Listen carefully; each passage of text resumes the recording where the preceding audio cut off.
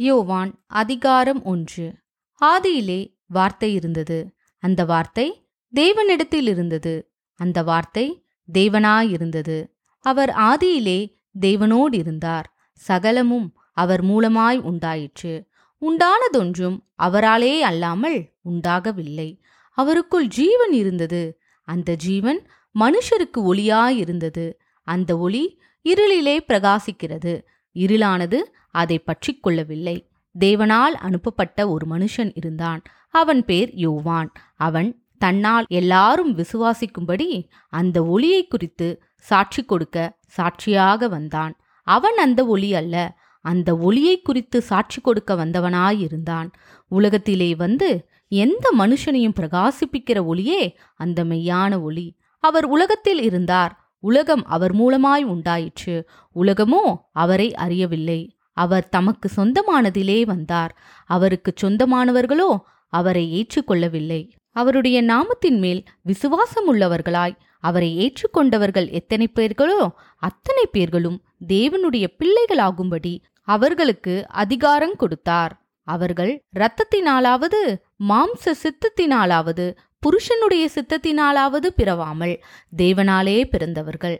அந்த வார்த்தை மாம்சமாகி கிருபையினாலும் சத்தியத்தினாலும் நிறைந்தவராய் நமக்குள்ளே வாசம் பண்ணினார்.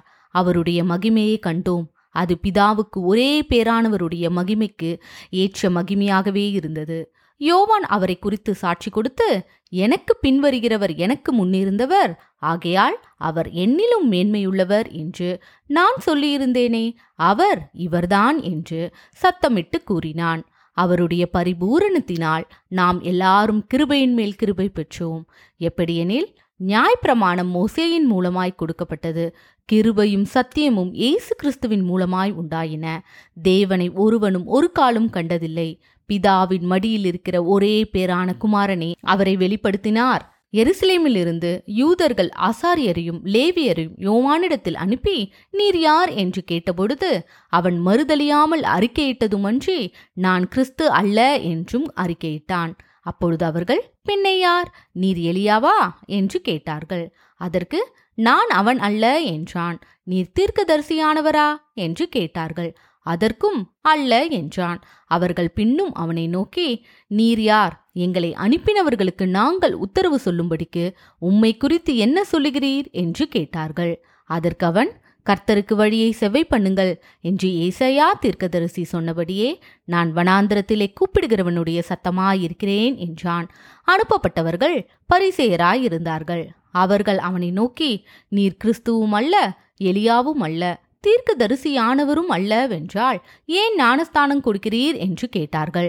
யோவான் அவர்களுக்கு பிரதியுத்தரமாக, நான் ஜலத்தினாலே ஞானஸ்தானம் கொடுக்கிறேன். நீங்கள் அறியாதிருக்கிற ஒருவர் உங்கள் நடுவிலே நிற்கிறார். அவர் எனக்கு பின்வந்தும் என்னிலும் மேன்மையுள்ளவர். அவருடைய பாத ரட்சையின் வாரை அவிழ்ப்பதற்கும் நான் பாத்திரனல்ல என்றான். இவைகள் யோர்தானுக்கு அக்கறையில் யோவான் ஞானஸ்தானம் கொடுத்த பெத்தாபராவிலே நடந்தன. மறுநாளிலே யோவான் இயேசுவை தன்னிடத்தில் வர கண்டு, இதோ உலகத்தின் பாவத்தை சுமந்து தீர்க்கிற தேவ ஆட்டுக்குட்டி, எனக்கு பின் ஒருவர் வருகிறார். அவர் எனக்கு முன்னிருந்தபடியால் என்னிலும் மேன்மையுள்ளவர் என்று நான் சொன்னேனே, அவர் இவர்தான். நானும் இவரை அறியாதிருந்தேன்.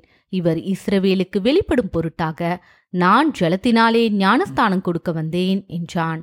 பின்னும் யோவான் சாட்சியாக சொன்னது, ஆவியானவர் புறாவைப் போல வானத்திலிருந்து இறங்கி இவர் மேல் தங்கினதைக் கண்டேன்.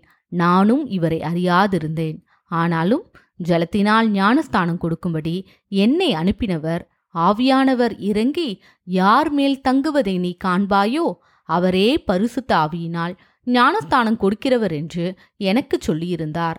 அந்தபடியே நான் கண்டு இவரே தேவனுடைய குமாரன் என்று சாட்சி கொடுத்து வருகிறேன் என்றான். மறுநாளிலே யோவானும் அவனுடைய சீஷரில் 2 பேரும் நிற்கும்போது இயேசு நடந்து போகிறதை அவன் கண்டு, இதோ தேவ ஆட்டுக்குட்டி என்றான்.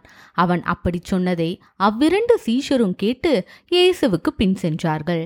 இயேசு திரும்பி அவர்கள் பின் செல்லுகிறதைக் கண்டு, என்ன தேடுகிறீர்கள் என்றார். அதற்கு அவர்கள், ரபி, நீர் எங்கே தங்கியிருக்கிறீர் என்று கேட்டார்கள். ரபி என்பதற்கு போதகரே என்று அர்த்தமாம். அவர், வந்து பாருங்கள் என்றார். அவர்கள் வந்து அவர் தங்கியிருந்த இடத்தைக் கண்டு அன்றைய தினம் அவரிடத்தில் தங்கினார்கள். அப்பொழுது ஏறக்குறைய 10 மணி வேளையாயிருந்தது. யோவான் சொன்னதை கேட்டு அவருக்கு பின் சென்ற 2 பேரில் ஒருவன் சீமோன் பேதுருவின் சகோதரனாகிய அந்திரேயா என்பவன். அவன் முதலாவது தன் சகோதரனாகிய சீமோனைக் கண்டு மேசியாவை கண்டோம் என்று சொன்னான். மேசியா என்பதற்கு கிறிஸ்து என்று அர்த்தமாம். பின்பு அவனை இயேசுவினிடத்தில் கூட்டிக் கொண்டு வந்தான். இயேசு அவனை பார்த்து, நீ யோனாவின் மகனாகிய சீமோன், நீ கேபா எனப்படுவாய் என்றார். கேபா என்பதற்கு பேதுரு என்று அர்த்தமாம். மறுநாளிலே இயேசு கலிலேயாவுக்கு போக மனதாயிருந்து பிலிப்புவை கண்டு, நீ எனக்கு பின் சென்று வா என்றார். பிலிப் என்பவன் அந்திரேயா பேதுரு என்பவர்களுடைய ஊராகிய பெத்சாயிதா பட்டணத்தான். பிலிப்பு நாத்தான்வேலை கண்டு, நியாயப்பிரமாணத்திலே மோசேயும் தீர்க்கதரிசிகளும் எழுதியிருக்கிறவரை கண்டோம்.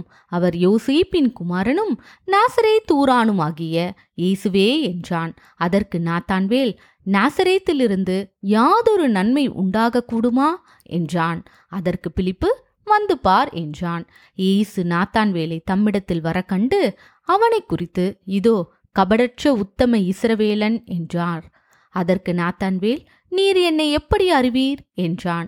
இயேசு அவனை நோக்கி, பிலிப்பு உன்னை அழைக்கிறதற்கு முன்னே நீ அத்திமரத்தின் கீழ் இருக்கும்போது உன்னை கண்டேன் என்றார். அதற்கு நாத்தான்வேல், ரபி, நீர் தேவனுடைய குமாரன், நீர் இஸ்ரவேலின் ராஜா என்றான்.